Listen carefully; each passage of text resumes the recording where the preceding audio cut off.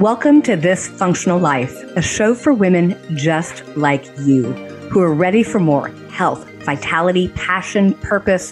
We're going to deconstruct norms, uncover your deepest desires, harness your physical and mental health, and peel back the layers to uncover exactly what you want out of life. I'm your host, Betty Murray, part geek, part magician, and your new medical bestie with a dash of sass. I love taking complex science and making it easy to understand and integrate into daily life. Join the journey to make this chapter the best ever. Let's get thriving.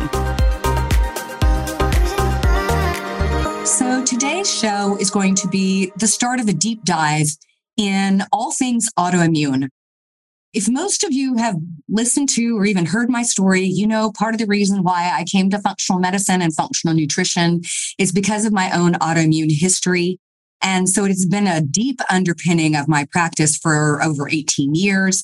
And it's still something I spend an extraordinary amount of time helping people with dietary and nutritional interventions. And in my clinic, we have internal medicine. We even have rheumatology within the clinic. So it is a big part of what we do day to day to help our clients and patients. And so today I want to talk specifically about sex hormones and the relationship with autoimmune diseases. But just to get started, let's give a little bit of context because we don't really know the precise cause of autoimmune conditions. And the truth is most people are always looking for this single silver bullet. What was the cause? And the truth is autoimmune conditions are probably one of the most distinct and widely varied diseases that have the most wide variety of causes that are often multifactorial. So let's talk about what may cause autoimmunity. Number one, it can run in genetics. So if you have a relative that has been diagnosed with an autoimmune disease, some of these autoimmune diseases have strong genetic underpinning. Particularly one called ankylosing spondylitis has some very clear genetic triggers, but you could also be somebody that may carry the gene for an autoimmune condition and have it not turn on, or you could be somebody that has been diagnosed with an autoimmune condition and also not have a gene associated with it. So it is not definitive. If you have an autoimmune condition, so I always like to describe autoimmune conditions kind of like a gang. Two guys are at your car and they're going to gang up and steal your purse. And there's 4 or 5 other ones around the corner seeing if they need to help out. So what does that really mean? It means that once you have an autoimmune condition, the mechanisms, which we're going to go over in this series, can trigger other autoimmune conditions because they have shared mechanisms. So your likelihood of having one and then another becomes greater. One of the most profound things that we know, and there's very good research looking at this specifically, there was a book that came out in the early to mid 2000s called The Autoimmune Epidemic that I think did a great job of explaining this, but exposure to toxins, particularly environmental toxins. So one of the things that we've known from the 50s, 60s, and 70s is areas where there were Superfund sites, which means those are sites where there was significant dumping of chemicals that were hidden, often from the industrial age. And in especially areas of the country that we kind of call the Rust Belt, where there was a lot of industrial effort, a lot of those toxins were buried in the ground and then covered up with things like, playgrounds, schools. Well, what we know is environments and neighborhoods that are around those Superfund sites have an exponentially larger incidence of autoimmune conditions, particularly things like lupus. So exposure to environmental toxins is going to be a major player. Obesity. So what's interesting is obesity in itself is its own risk factor for autoimmune conditions because it causes inflammation.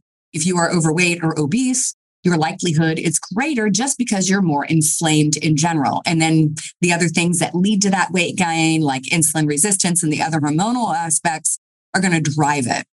One of the other ones that's very big is infections. And the first one I want to talk about just briefly today, and then we're going to deep dive later on, is viral infections. So there is no other thing on the planet as ubiquitous and as prevalent at changing our DNA and the function of our cells than viruses. And so getting a viral infection can in itself trigger your immune system to turn on self. So I'm going to give a really good example. I happened to get our very happy pandemic virus when the Delta variant came out.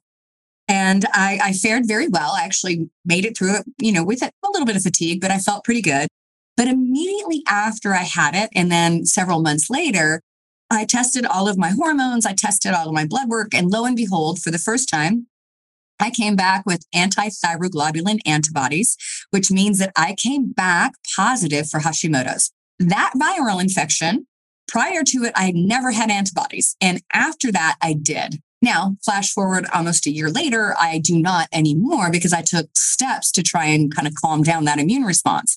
So infections, particularly viral, can drive it. Other infections, so bacterial and or fungal infections, can also drive autoimmunity. So having any kind of infection that you pick up, particularly if it's pathogenic bacteria or yeast like Candida, that can trigger the immune system to go awry because your body is already attacking. And some medications. So several medications like blood pressure medications, antibiotics, statins, and other medications can trigger autoimmune conditions. So not all medications are safe. And I know probably most of the people listening to me are probably not huge fans of big pharma, but we have to be careful because some of those drugs can and will trigger autoimmune activity. A couple of the other ones that may not get a lot of press, particularly in standard media outlets, are things like foods and food sensitivities and food antibodies and allergies. I'm going to take a deep dive into that on a single show. But when our immune system sees something that we're eating as other, right? So if it's the kid with a peanut and they can't touch a peanut without the immune system kind of going sideways, that in itself is an inappropriate immune response. And there is good research out there showing that an inappropriate immune response with different antibodies, particularly the IgG and the IgA forms, which I will talk about, are prevalent in foods and prevalent in other autoimmune conditions. Colitis has some good research out there. Crohn's has some good research out there. So foods that were once completely safe for you to eat, maybe at one point, can at some point become immune stimulating. Celiac disease, which is the most common autoimmune condition that we see, it's assumed to be almost 10% of the population may have some form of celiac or gluten sensitivity. And it is the only one that we actually know the cause of. We can label you with almost a little over 100 different labels of different autoimmune conditions, but celiac disease, which is the destruction of the small intestines to the consumption of gluten and gliadin containing grains, wheat, rye, spelt, barley, trical, and kamut, cause the immune system to attack and destroy the small intestines. So that has become the poster child of all autoimmune conditions because it's the only one we know the cause of. Definitely gluten and foods and food proteins, amino acids, peptides that are inside foods can become immune stimulating. One of the other major things too is dysbiosis. So dysbiosis is a fancy way of saying, are my gut bugs, my gut bacteria out of balance? And I will say pretty much if you look in PubMed and do a literature search for the word intestinal permeability, which is the technical term for leaky gut, and you go to look, there is an extraordinary tens of thousands of studies talking about intestinal permeability. But in autoimmunity, intestinal permeability and dysbiosis almost always go hand in hand. So when that gut bacteria are out of balance, so think of your gut as a jungle. And within the jungle, I should have furry little fluffy creatures. I should have birds. I should have squirrels. I should have snakes. I should have insects. And if the snakes and insects overgrow or become out of balance, the entire jungle then is no longer healthy. And that is true for our own microbiome in our gut. And this is actually, I know more about the microbiome in the gut than I ever thought I would because that's the subject area of my dissertation for my PhD. So your microbes being out of balance can lead you to a higher risk for autoimmune conditions. And then the one I want to talk about today is specifically being female. So this was, one of the major things that sort of prompted me when I started looking at my own health was I figured out the statistics that close to 80%, 9 out of 10 women or 9 out of 10 people that have autoimmune conditions are women. So it depends on which ones you're looking at, but at least 78 to 90% of the people that get diagnosed with autoimmune conditions are women. So it is a preponderance of women that actually get diagnosed with these diseases, and these diseases happen earlier in life. So one of the other things that gets said often in the media is that, well, we didn't see autoimmune conditions 100 years ago because we didn't live that long. So the life expectancy in 1900 was about 57 years for a female. So many of our other diseases like heart disease and cancer either showed up early or we skirted that issue because we died younger. And a lot of the reason why we were living so much longer is we've got better sanitation, actually. All right, not our medical system, because let's face it, the United States has the most expensive and some of the poorest outcomes in Western medicine, but it is truly sanitation that is what allowed us to live so much longer. And then medical developments to be able to keep us alive if we get a chronic condition, but it doesn't necessarily mean we're preventing those. So that brings me back to the female thing. So this was a big question I had for myself because I said, wow, why is it as women, we seem to pay the burden so heavily for the right and the ability to reproduce and carry a baby and make sure that the species goes on? It felt like it was an unfair disadvantage to women. So let's talk a little bit about what's happening and why. The first thing you need to know is autoimmune conditions are basically your immune system and different branches of your immune system and different types of cells, which I will go into, mistaking your body parts or parts of you as something other. That's what it means, autoimmune. And ultimately, what often is happening here is we have a thing called molecular mimicry. That means your body may be attacking something else, like a virus or a bacteria or a candida yeast or something like that, or it's reacting to some other molecule. And in the process of the attack, it gets turned on and turned against other tissues. What could that be? That could be the intestines, like celiac or Crohn's or colitis. It could be the joints like ankylosing spondylitis or rheumatoid arthritis. It could be the connective tissue like lupus and scleroderma and Sjogren's. It could be any number of body tissues. So autoimmune disease and the hormones have a bi-directional relationship. And immune stimulation can contribute to hormone imbalances, and hormone imbalances can contribute to the onset of autoimmune diseases. And even autoimmune diseases can cause a hormone insufficiency or an imbalance. And there are certain imbalances that are common. So hormones are obviously produced by a bunch of glands in your body. Specifically, the two target glands we're going to talk about today are your ovaries that produce estrogen, and we produce 3 different estrogens. And we have our adrenals that produce androgens like DHEA and testosterone, and also produce progesterone. And they are definitely interrelated. So the first thing you have to think about is our bodies are designed to be in balance or homeostasis. And those essential hormones are estrogens, our testosterone, our progesterone, cortisol, insulin, thyroid. They are all designed to be in balance with each other. They aren't always equal to each other, and they fluctuate, many of them, throughout the month. But it's when they are out of balance wildly that we can have a cascade of hormonal changes that can lead to things like inflammation, cell dysfunction, tissue damage, which also then contribute to autoimmune diseases. And then obviously, if we have nutritional factors and lifestyle factors that contribute, such as nutrient deficiencies, excess sugar intake, or chronic stress, it's going to make it even worse. Let's talk a little bit about where this shows up. So we have these periods in our reproductive life where autoimmune conditions are more likely to occur. So I mentioned the fact that we didn't have as many of these in the turn of the century, 1900. It is now assumed, depending on who you talk to, that there are over 50 million people with at least one autoimmune condition, the majority of which do not know. They may be dealing with symptoms and they have not been properly diagnosed. And so this is rampant, and it is one of the leading causes of mortality and morbidity in women under the age of 50. So it strikes young.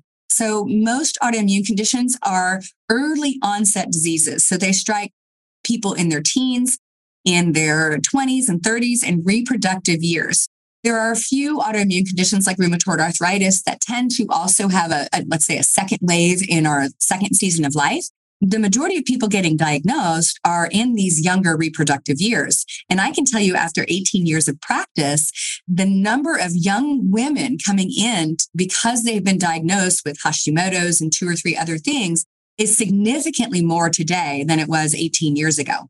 What this means is that there's this bidirectional relationship with our fluctuation of estrogen in particular, which it's estrogen that actually starts your period. So it's the relative relationship between a hormone called follicular stimulating hormone and luteinizing hormone along with estrogen that causes us to ovulate. And then the second half of our cycle is when progesterone comes up and meets estrogen and gets the uterine lining prepared for implantation. And it's the dance between these hormones that allow us to become fertile, but it's also the dance between these hormones when they're out of balance becomes significantly out of balance. Now, we have that start when we are a young girl. And once we have a right amount of body fat, which is somewhere between 10 to 12% of our body weight is body fat, our body will actually kick into this activity. So we see periods in younger girls because we have children that are much larger than they were before. So their body fat may be higher at a younger age. We also have all the other things in our environment that may stimulate and look like estrogens and trigger this. But that first onset of sex hormones that actually sets up the start of our periods is also the first change in our hormones. We see autoimmune conditions often getting diagnosed around this particular time, sometimes earlier, but let's say the majority. And then you see a second wave in your kind of late teens, early 20s, which is when a girl will reach a sexual maturation, which is kind of your ideal time period for procreation and fertility. Maybe not perfect, maybe not, let's say, socioeconomically and other things, but we were designed to have babies fairly young. And as a matter of fact, a pregnancy after 29 years old is considered a geriatric pregnancy. So our fertility maximum is in our 20s. We then start to head into perimenopause. We can see changes in our hormones, and we see sort of an uptick in autoimmune conditions then too, as you head into those years around menopause. And then there's a significant uptick in diagnosis of autoimmune conditions after pregnancy, which is a radical shift in your hormones and then a radical shift back. And there's a lot of different reasons for that, many of which I will go into. But we have these sort of pockets of time in a woman's life where we're more likely to be diagnosed with an autoimmune condition. So if we know that hormone imbalances can trigger an autoimmune condition, how do you know if your hormones are out of balance? Now, if you've listened to my series on why it's hard to lose weight over 40, we went through a bunch of these symptoms. If you haven't, here's some of them. So do you have heavy periods? Do you have insomnia or sleep issues, particularly the second half of your cycle? Do you get hot flashes, tender breasts, anxiety, food cravings like sugar, hair loss, changes in your hair, skin, and nails, feeling cold or getting hot flashes, mood swings, heavy periods, painful periods, fatigue, just not feeling quite like yourself could be a sign. So any woman reading that list would say, I have at least half of those all the time. Chances are many of us are dealing with these autoimmune conditions. So let's talk specifically about the hormones related to autoimmunity. There's been a long debate, obviously, about why, women 10 to 1 compared to men have so much more autoimmune conditions. So estrogen, number one, is not just one hormone. It's actually 3 different hormones, one called estrone, estradiol, and estriol. And it does more than just, regulate your reproductive system. It actually helps you maintain a healthy heart, healthy bones, and healthy skin, particularly estradiol. Estrogen also enhances the inflammatory response because it actually triggers antibody activity. So let me say that again. Estrogen is immune stimulating. It increases the activity of the immune system, both what we call the innate and the adaptive immune system, stimulating more autoantibodies and more antigen-presenting antibody activity, and it stimulates both sides, both and the humoral and the cell side of your immune signaling. So the take-home message here, without me diving into a really deep dive into biology, is estrogen stimulates all sides of the immune system. And particularly when we come out of states where we might be estrogen dominant, meaning that we had a lot compared to the other hormones, you have a higher risk of stimulating an inflammatory response. And so those out of balance estrogens, particularly estrone and estrone sulfate, which is a breakdown product of estrone, may switch on autoantibody production and then trigger the B cells to make more antibodies and to trigger antigen presenting. So all of a sudden now the immune system is looking for more problems and creating more immune problems. So this often happens when we're in perimenopause, which is that decade or so before we actually go through menopause.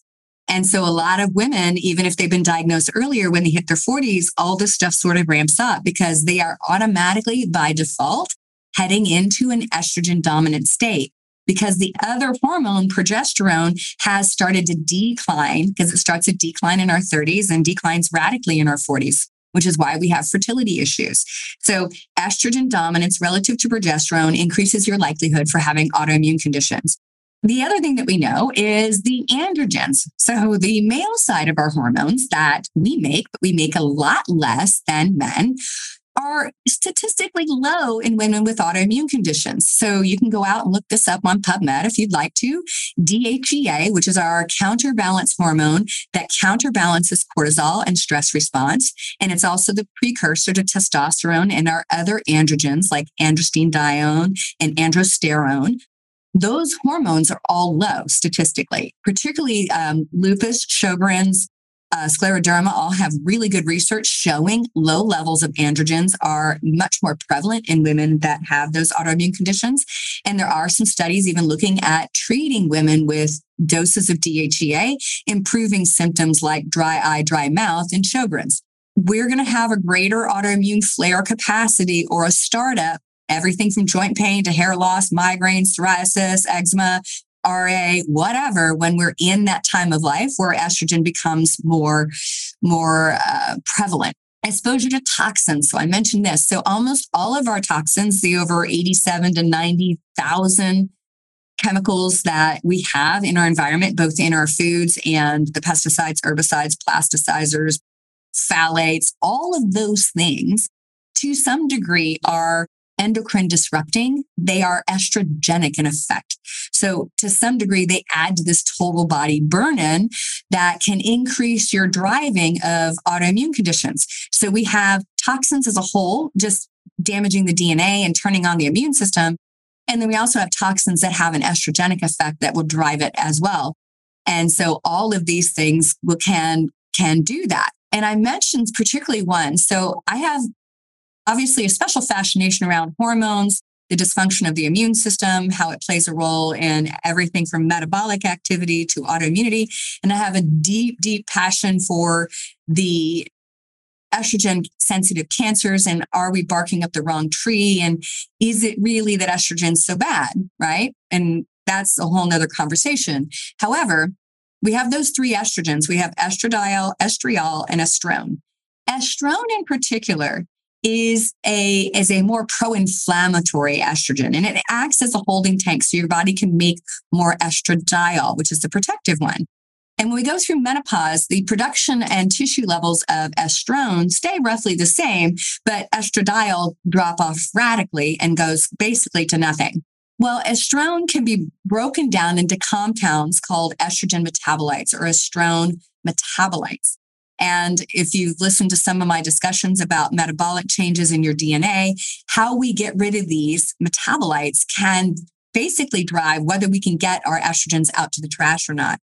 Estrone sulfite, which is and becomes estrone sulfate, and hydroxyestrone, all of those are toxic estrogen byproducts that your body has to sort of step through to get rid of. So think of these as sort of intermediate toxins that your body creates. And if it can't get that intermediate toxin wrapped up and thrown in the trash can, it circulates around the body.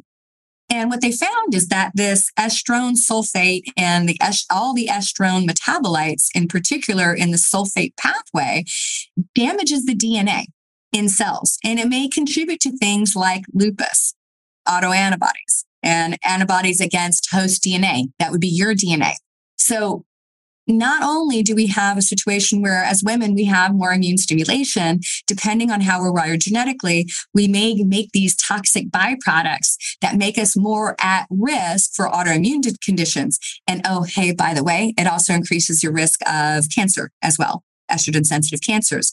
I have done a deep dive in this because I have all of the mutations in those DNA pathways where I'm not good at getting my estrone metabolites out on their own. I have to help it along by doing different things nutritionally, which I talked about at length, talking about my DNA. So it's not only about the estrogen you make or your relative relationship between your progesterone and your androgens like testosterone. It's also about whether you can get rid of your metabolites. So it's super important to know what estrogen does. And we know also that cortisol, the stress response, the major hormone driving stress and responding to stress, is often dysfunctional. I would say almost 100% of probably everybody I've ever met has some level of stress dysfunction. And if I have high cortisol, it's going to lower your inflammation originally in the early short term. A short-term cortisol response actually lowers inflammation. But when it's prolonged and protracted, our body and our cells become desensitized to it, and it actually becomes cortisol resistant, just like insulin resistant. We have less capacity to ease that inflammatory response. So if you're a female who has estrogen dominance or has toxins or other things that lead to this dominant estrogen expression, and you have had prolonged, protracted stress, i.e., you're a female, you're going to have a higher risk because this cortisol resistance, the excess cortisol driving an inability for the anti-inflammatory cascade to work properly, along with estrogen, is going to drive autoimmune diseases, particularly Hashimoto's, alopecia, which is hair loss, multiple sclerosis, all have really strong research looking at that. So let's get a little deeper dive into what actually is happening here. So I don't want to get too far into the weeds because I think sometimes we can just get into biochemical weeds and it's very confusing. But sometimes you'll hear that autoimmune conditions are either adaptive or part of your innate immune system. And there's actually a cascade of activities that happen that really sort of smear these lines now that we understand it. And estrogen plays a role in both. When we look at our hormone pathways, estrogen, we also know that estrogen not only affects our genes and affects kind of the gene cascade that I was talking about, like our ability to get rid of it, but it also crosstalks with other signaling cascades, other mechanisms. So it binds to different proteins and activates different intracellular, so between cell immune responses. Those cells are things like B cells. So we actually have a signaling and sort of triggering of the immune cell receptors on B cells that signal an activation for B cells to amplify. And then we also see that once those B cells amplify, we get a change in T cell activity. So what does that mean? So estrogen suppresses in the beginning T cell and B cell production.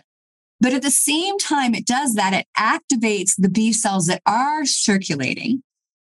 And then it influences T cell activity, specifically at the thymus, which is one of the glands that produce these cells. So when I have a lot of estrogen, it reduces the thymus function. It makes the thymus gland shrink or atrophy. And then we get all these precursor cells out in the thymus and the bone marrow. And then we get the stimulation of other cells, other cascading cells that then stimulate the immune system. Essentially, estrogen makes your thymus shrink. It makes your body produce less than capable thymus cells. And those cells increase, the precursors increase in the bone marrow and the thymus gland itself. And then estrogen activates the T cell differentiation, particularly in the liver. So T cells then differentiate into other immune cells. And then between them, they create an inflammatory response. So ultimately, estrogen not only influences the development of T cells, but it increases activation. It increases cytokine production differentiation. So T cells producing cytokine response. and the regulatory function of T cells. So estrogen is a massive mediator of both B cell and T cells. So what does that really mean? Ultimately, we have estrogen stimulating B cell and T cell activity and affecting the thymus and the immune cells themselves at a minimum. Then we've got all these other things that we talked about in autoimmunity, right? The infections, the gut microbiome, and other things. Well, it just so happens that microbes can bind to various other pathogen receptors, things that are called toll-like receptors. And we even have these things called pathogen-associated molecular patterns. So ultimately what this means is when we have infections or we have pathogenic bacteria or we have other things, we have a greater expression of these receptors in women than men. We also have a greater response in overall inflammatory response in females. So the immune responses may also be associated to a difference in immune cell populations. So we have natural killer cells and cells that are called CD4 and CD8 cells that we know decline as we age.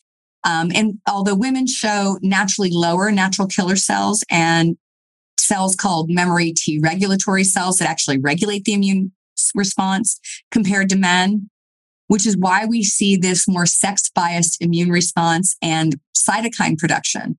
Essentially, immune responses to environmental factors like your infections, or whether they're viral, bacterial, or fungal, and even things like vaccinations are sex-biased, right? Women are going to have a greater response. We maintain a higher immune reactivity post a viral infection, and we have a higher antibody response as a whole to anything, including vaccination. And this is why we see enhanced immune reactivity, and we may see enhanced symptomology and pro-inflammatory cytokines whenever we have a woman being exposed to any of these potential autoimmune triggers.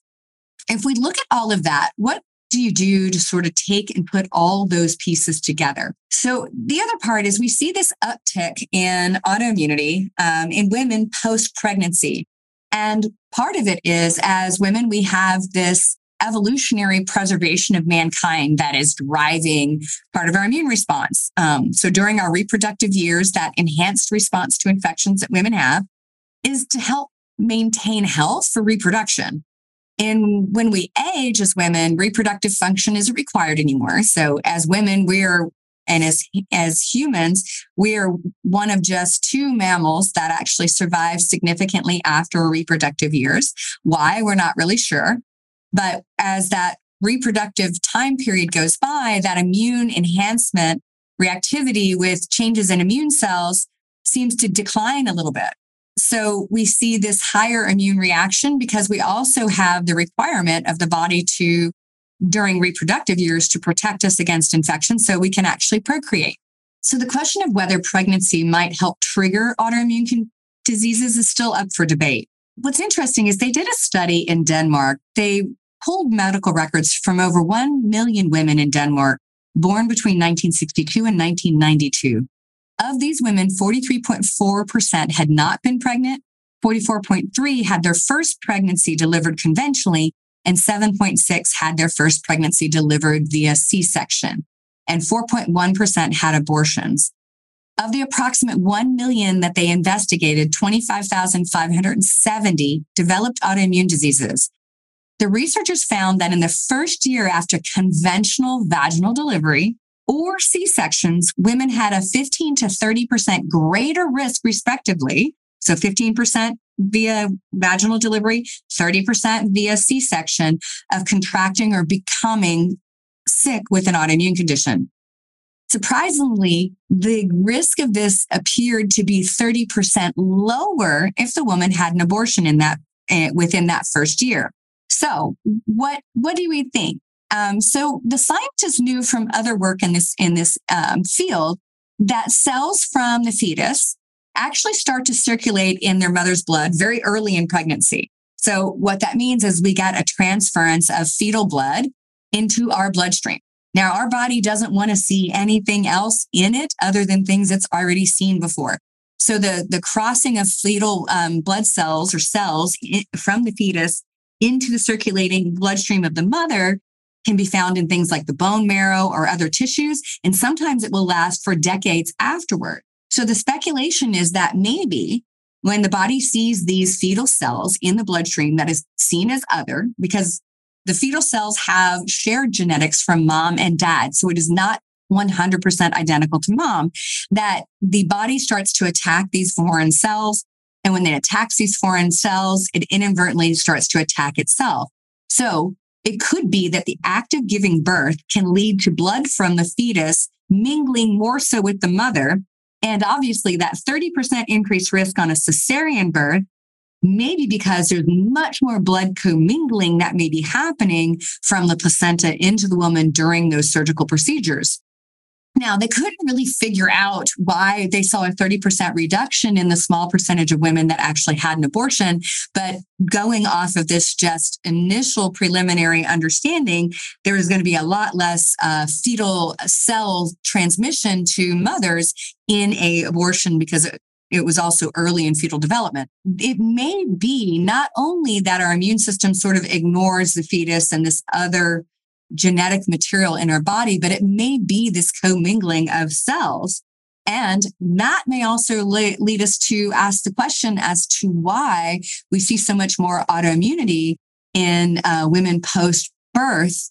It may not just be the immune system turning back on after pregnancy and the massive hormonal shift, but it may also be that transference of cells.